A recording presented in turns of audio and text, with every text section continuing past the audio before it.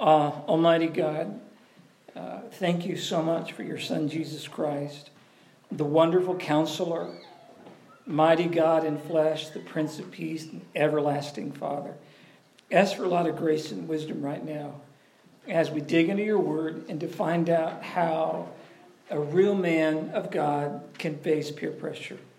And that applies to ladies as well. They have tremendous pressure on them. What does it really mean to be more concerned about your opinion than the opinion of people? Give us a lot of grace right now, a lot of wisdom.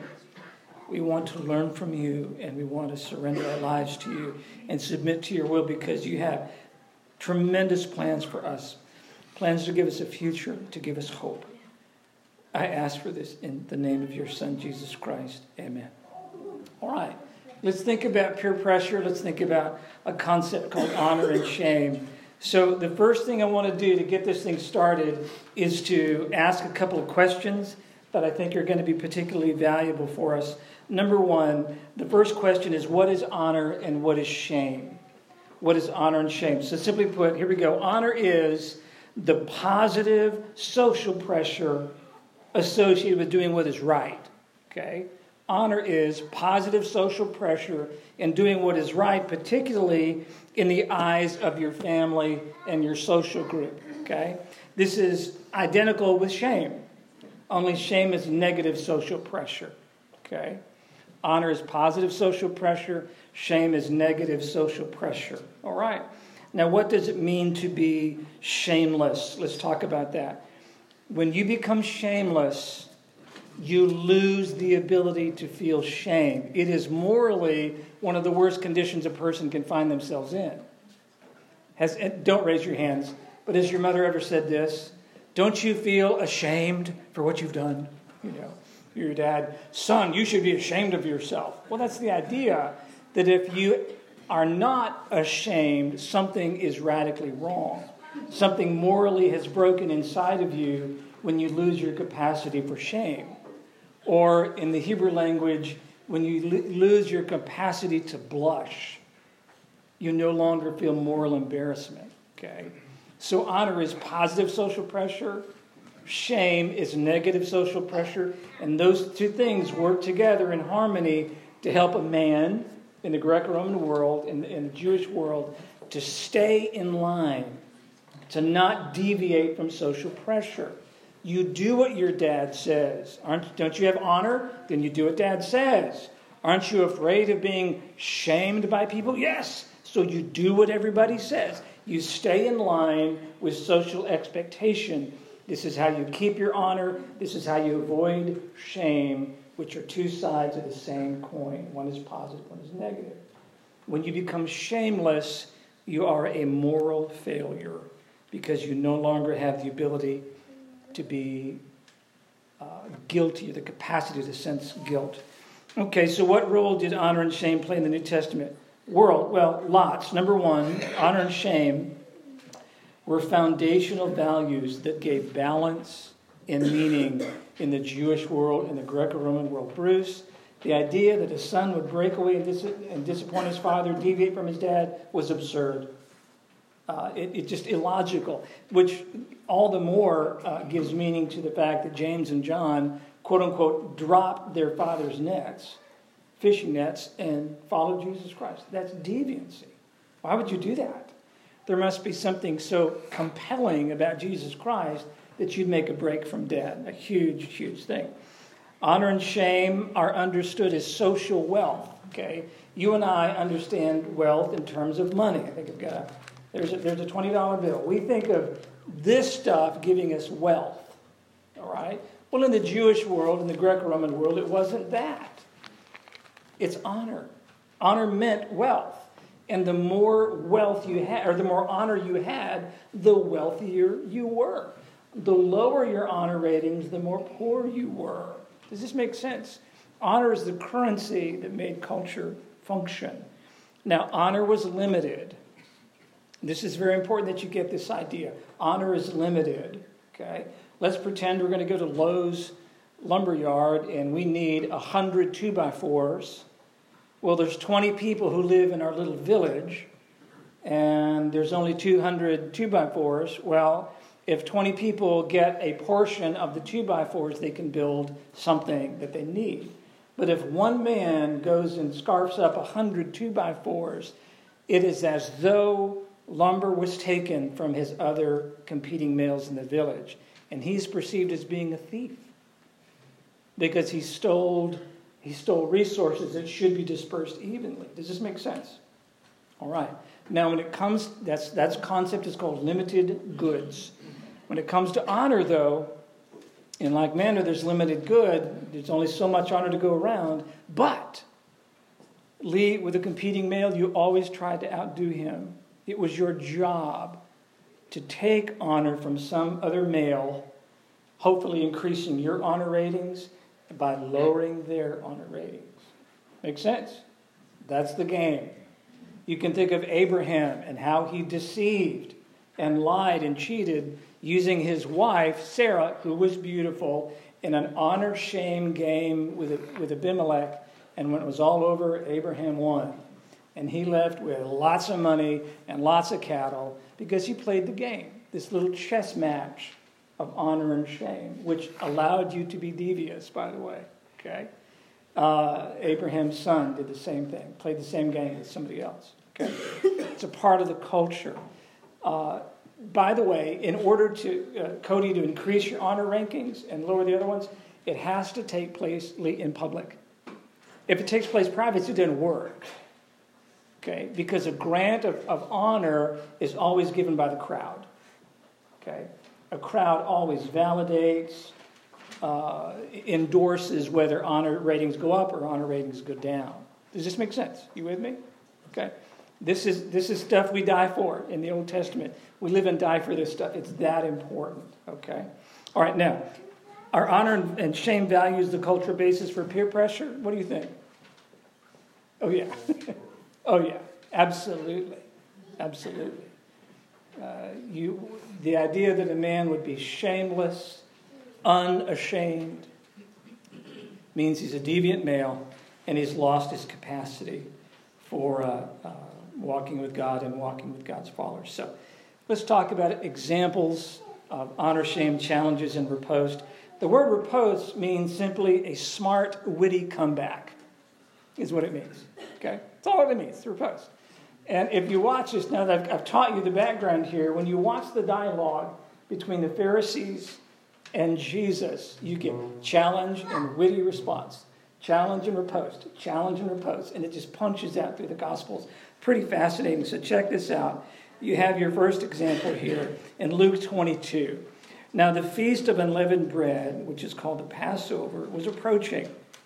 The chief priests and the scribes were seeking how they might put him to death, for they were afraid of the people. Now I want you to appreciate that culturally. So Matt, here's what's going on, okay? Remember, grants of honor, bumping your honor ratings up and putting somebody's down, has to be done in public.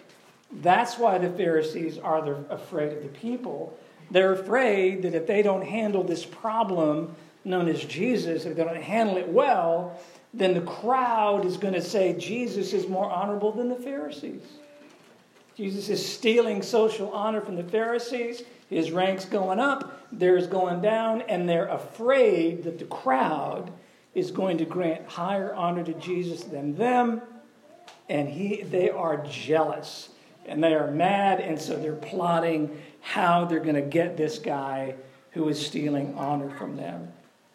Look at this one here. This is from Matthew 22. Now, the Pharisees went and plotted together how they might trap him in what he said. You catch that? How they're going to trap him in what he said. It's a challenge. Jesus is going to meet their challenge with a witty response, and the chess game is on, okay?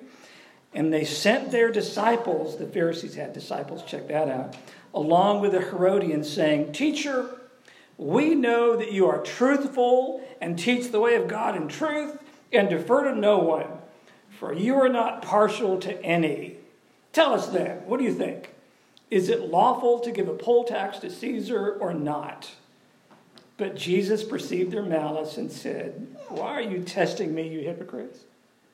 Do you think they really meant it when they said, We know that you're a truthful man and you teach the way of God and defer to no one. You don't play favorites. Do you think they meant that? Of course not.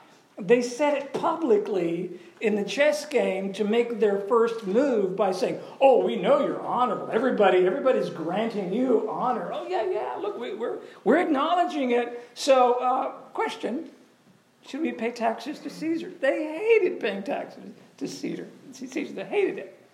And Christ says immediately, thank you guys for finally seeing that I'm a good man. Yeah, I don't play favorites. Thank you. He doesn't respond. He doesn't take the bait at all. He knows what they're doing. He knows they're testing him, so he calls them hypocrites. And then proceeds to shred them. You remember the rest of the story. And they really were mad because, again, their honor ratings are going down and his honor ratings are going up, and they don't like it. By the way, it sounds like a good reason to kill somebody, doesn't it? When they keep taking your honor. You getting it now? Matthew 19. So Pharisees came to him and here you go, tested. You get it? The challenge repose. Tested him by saying, is it lawful to divorce one's wife for any cause? And he answered, have you not read that he who created them from the beginning made them male and female? And he said, therefore a man shall leave his father and his mother and hold fast to his wife, and the two shall become one flesh. So they are no longer two but one. What therefore God has joined together, let no man separate. Touche. Checkmate. Done. Their question is met with his riposte. And as you read the rest of the story, you find how upset they are about these things. By the way, God's math, 1 + 1 = 1. Look at this. A couple more examples. John 8. But Jesus went to the Mount of Olives early in the morning, and he came again into the temple, and all the people were coming to him. And he sat down. Notice there's a crowd, and all the people were coming to him. There's the crowd. Got to have a crowd. And he sat down and began to teach them. The scribes and the Pharisees brought a woman caught in adultery, and having, you get that, sexual scandal. A woman caught in sexual scandal, and having set her in the center of the court. Ooh, the Pharisees got him now. This is good. They said to him, teacher, this woman has been caught in adultery, in the very act. Now in the law, Moses commanded us to stone such a woman. What then do you say? Check it out. They were saying this, testing him, so that they might have grounds for accusing him.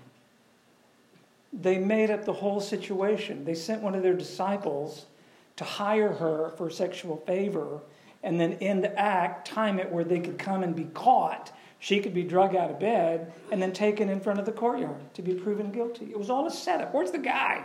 How did he get away? Where's the guy? It's all a setup. This whole thing is. And Jesus knows that they're testing him, that they might have grounds for accusing him. It says he bent down and wrote something on the ground. Some scholars say he wrote down the name of the girlfriends of the Pharisees, but we have no historical basis for that. We just can conject that. Normally you're guilty of the very thing you accuse of. By the way, we kind of psychologically give ourselves away. Check this one out here. Matthew 12. Then a demon-possessed man who was blind and mute was brought to Jesus, and he healed him, so that the mute man spoke and saw, and all the crowds were amazed. Got to have a crowd. And we're saying, this man cannot be the son of David, can he? But when the Pharisees heard this, they said, this man casts out demons only by Beelzebul, the ruler of the demons. And knowing their thoughts, Jesus said to them, any kingdom divided against itself is laid waste, and any city or house divided against itself will not stand. If Satan casts out Satan, he is divided against himself. How then will his kingdom stand? Challenge and riposte. A crowd that grants honor up or honor down. It's the game. It's the honor-shame game in a world filled with peer pressure. Tremendous peer pressure. And only a fool would deviate from peer pressure. So, what about the Christmas story? What does this have to do with the birth of Jesus Christ? Well, check this out. Watch this. This is from Matthew's Gospel. Matthew 1:18. Now the birth of Jesus Christ was as follows. When his mother Mary had been betrothed to Joseph, before they came together, she was found to be with child by the Holy Spirit. And Joseph, her husband, being a righteous man and not wanting to disgrace her, planned to send her away secretly. But when he had considered this, behold, an angel of the Lord appeared to him in a dream, saying, Joseph, son of David, do not be afraid to take Mary as your wife, for the child who has been conceived in her is of the Holy Spirit. Wow. Think there's any social pressure going on here? Do you think there's an honor-shame dynamic? Oh boy, Lee, tremendous pressure. Tremendous. Now, let me give you just a couple of comments on this. Some things I want you to appreciate. Joseph being righteous. What does it mean to be righteous? Well, is he righteous because he wants to divorce her? A lot of scholars would agree that's what it's implying. He believes he should do the right thing.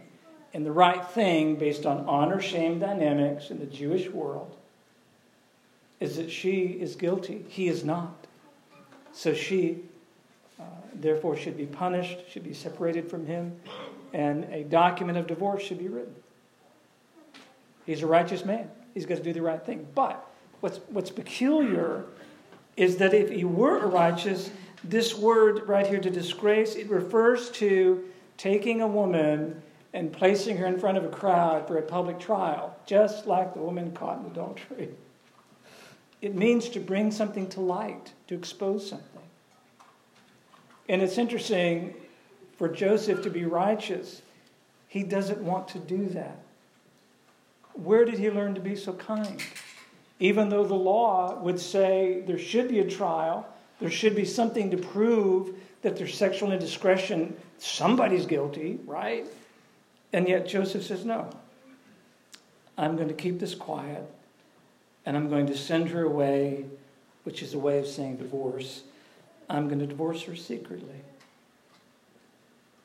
But then, through a dream, God says, Joseph, son of David, do not be afraid to take Mary as your wife. By the way, what do you think? Why would Joseph be afraid? Why would he be afraid of her? Why would he be afraid of marriage? Because he's a man of honor and she's a woman of shame? How's that for peer pressure? He's a man of honor. She's a woman of shame. If he marries her, it is guilt by association. It's not worth it. It's not worth it to be married to her. So he makes the decision to divorce her secretly. Now, what do we draw from the text here? How do we pull this into our world and make sense of it? Well, number one, let's consider this. If you want to be a man that can make a difference in the life of your family, and if you have kids, a dad that can make a difference in your kids, you need to make the decision to do the right thing, to be a righteous man, which is going to include repeating the words of Jesus and repeating his actions and treating people the way you want to be treated. Okay? Treating people the way you want to be treated. That's doing the right thing. Secondly, be a man of gentleness and humility. I think it's fascinating that he did not want to disgrace her. When Terry, all honor, shame, pressure, social pressure was just crushing on this guy, that he should bring it to light. If he didn't bring it to light, it means he's probably the one that got her pregnant before marriage. And he didn't want that. But yet he said, something's going on here that's unusual, and I can't do this. I'm going to do it secretly. Third, be willing to admit. You ready? This is a good one. Buckle up, folks. Be ready to admit that your root problem may be that you fear rejection. Right? God said, Joseph, don't be afraid. God's a great psychologist. Man, he got right to the root, Megan. You've got fear issues, son. You've got fear issues. You're afraid. You're afraid you're going to lose honor in the eyes of the crowd. You're afraid you're going to lose honor in the eyes of the crowd. It's okay to deal with our root problems, guys. Which for most guys, fear is one of the roots of it all. 4, be attuned to God. Be attuned to God. Because God may speak to you in ways that help you to see that things are not necessarily as they appear. And you might not know it like all the facts. Okay? There may be things going on you have no idea about. Number 5, one thing is beyond a doubt that it is God's will for us to care for our wives and our children. There's no doubt about it. Unquestioned. So that being the case, 2 principles form from the series we've done on dads that make a difference. Number 1, bitterness makes for bad parenting. Man, a bitter dad, a bitter mom makes for bad parenting. Just not a good dynamic at all. And 2, fear of the rejection of men can lead to the avoidance of responsibility in the eyes of God. You need to hear that one again. I need to hear that one again, right? Fear of the rejection of men, the pressure to give in to the honor-shame dynamics in your world can lead to the avoidance of responsibility in the eyes of God. Sometimes men, ladies, you'll appreciate this, sometimes men have a profound ability to think logically to the wrong conclusion. It's just an amazing thing that takes place in God's head. You get full of fear, you get full of anger, bitterness, and you end up avoiding the very responsibilities that God gave you. Okay? Joseph is a dad who made a difference and had a huge impact. Guess what? If he had done the right thing, according to Numbers 5 and Deuteronomy 22, the law, which is perfect and holy and righteous and makes the fool wise and cleans a man up on the inside. The law of God, if he followed the law of God, it's unquestioned that he should have divorced her. No doubt.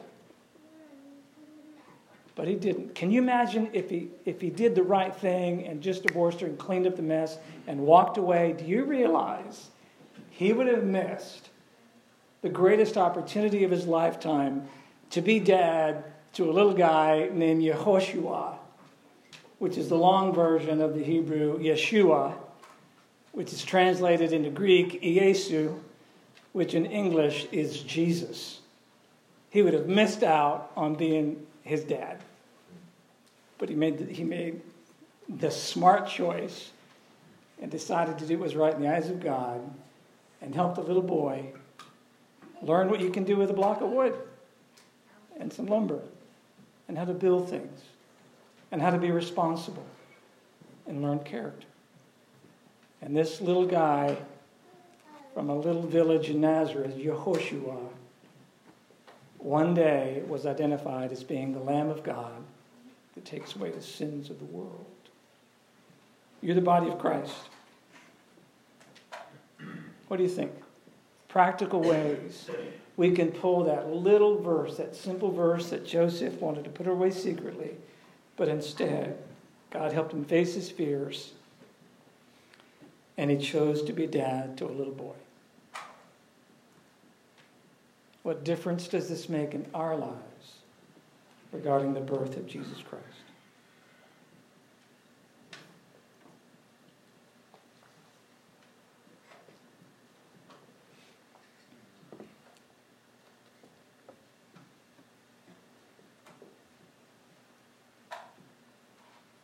As I relate this to today, to our world, I'm taking honor and shame and translating that into reputation.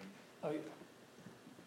Whatever profession we follow, we have a reputation.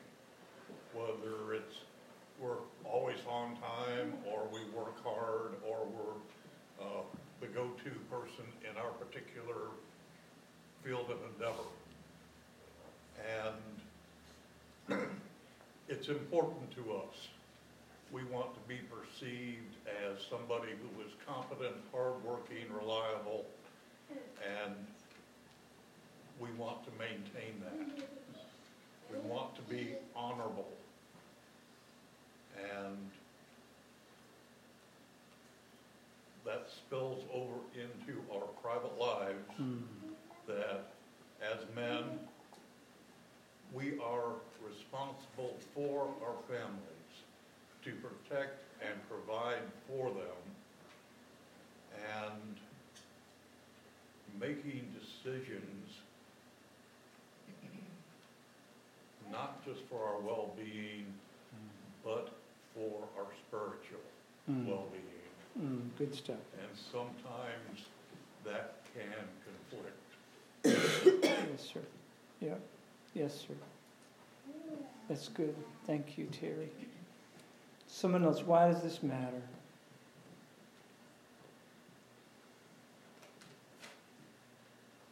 Anybody else? Passing on bad traits. Not bad traits, but when there's bitterness and fear and rejection, it can then be passed on to the children. Big time. Thank you. Wow. Bitterness, pride, fear, anger can be passed on to your kids. Absolutely. And the dysfunctional snowball just keeps rolling and rolling and rolling. Yeah. Someone else, why does this matter?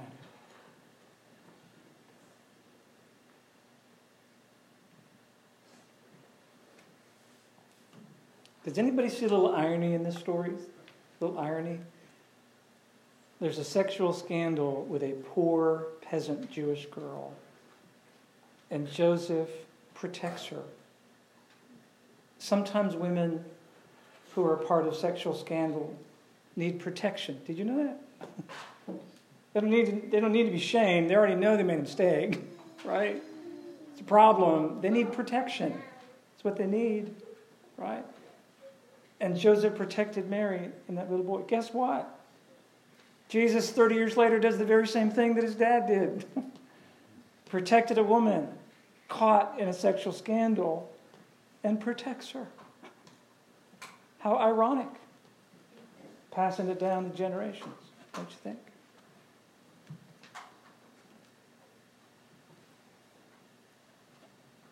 Do you think the priests knew the story of Mary, and so they were trying to use it as an angle to get to Jesus? Absolutely, yes. Very, very wise question, Margaret. Very, very wise. Yes, they knew he was associated with scandal. By the way, any scholars here on how we know that? When Jesus is labeled, how do they normally label him? They say, Jesus, the son of Mary. They don't say the son of Joseph, they say Mary. And that is a barb. Because no Jewish man wants to be known by being the son of a woman. That's not right. Be known as the son of David, son of man, of a man. So by saying that, you're saying, oh, yeah, we know how you got here. Yeah, we know. Yeah, they knew. Yeah. It even spread into Roman culture, by the way. They even heard rumors about how Mary got pregnant by a centurion named Pantera. So, anybody else on why this matters? And how a dad can make a difference in his kids and his family, knowing bitterness is poison. And if a man is bound up in fear, he will tend to avoid his responsibilities. Anybody else on why this matters? I think in this day and age, it's not just who you're being a father to in your own household, because there are so many fatherless sons and daughters out there. Yeah. You have to let that go beyond your own family. Yeah. Frank, we should be taking people into our homes, shouldn't we? Yeah. We should be the body of Christ. Yes. I think another reason that this matters specifically this weekend is because, I'll just speak for myself, I'm going to be around a lot of family, and a lot of that family, I've had issues caring too much like what they think, Yeah. And so even though I'm not a dad, I've got bitterness towards certain members of my family. I have fear of rejection towards certain members of my family. Like, these are things that I can be practicing this weekend, and immediate application, and every dad in the room, or mom in the room, or anybody in the room. I mean, I don't know about y'all, maybe your family's awesome and perfect, but I feel like probably a lot of us... Everybody but you. It's strange how that worked out that way. All alone. A lot of comparing happens at Christmas. A lot of comparing. You know, my life versus your life, my house versus your house, my presence versus your presence versus their presence, my family versus your family. You know, my family versus my wife's family, dysfunction versus dysfunction. There's so much comparing going on that bitterness can take root, fear of rejection can take root, avoiding responsibility can take root. Like, all of these things we're talking about. And so it's specifically important this time of year because, like, this is when we can practice modeling, you know, what this looks like. Thank you, Caleb. You spoke such wisdom. So Marsha Linehan is kind of a national hero on how to treat people with a certain mental condition. And she has this famous little thing she says. You didn't make the mess, but you got to clean it up. Okay? Like, your parents may have made a mess in your life. Okay, we're going to acknowledge it, validate it, and we'll all cry together, but you still got to clean it up. You didn't make the mess, you got to clean up the mess. Okay? Got it? Now check this out. Did you know that's what that God did? God knew there was a mess. Satan made a mess, didn't he, Lee? And God chose to clean up the mess. He didn't cringe in fear, got involved, and sent himself mysteriously incarnated in the flesh of a baby boy to clean up this whole thing. It's called the gospel of Jesus Christ. That the innocent and pure baby born in Bethlehem would grow to be the innocent, pure Lamb of God that takes away the sin of the world. And by dying on the cross for us, we now have the means by which we can be forgiven and restored to God and brought into right relationship with God. That's the good news. For God so loved the world that he gave his only Son, that whoever would believe in him would not perish but have everlasting life. Thank you all for what you've shared. Thank you so much. Ladies, you can make a difference too. This applies to both guys and girls. You can make a huge difference in your family. Let's worship our Lord Jesus Christ. Stephen and the guys are going to come. Let me pray. Abba, Father, I want to thank you so much for what you have done in our lives. Thank you for grace upon grace upon grace. Thank you so much for Simon and what he teaches us. Thank you for Joseph and what he teaches us. Help us to be men and women who don't give in to peer pressure, but give in to you, who have faith and do what is right in your eyes. I ask this in Jesus' name. Amen.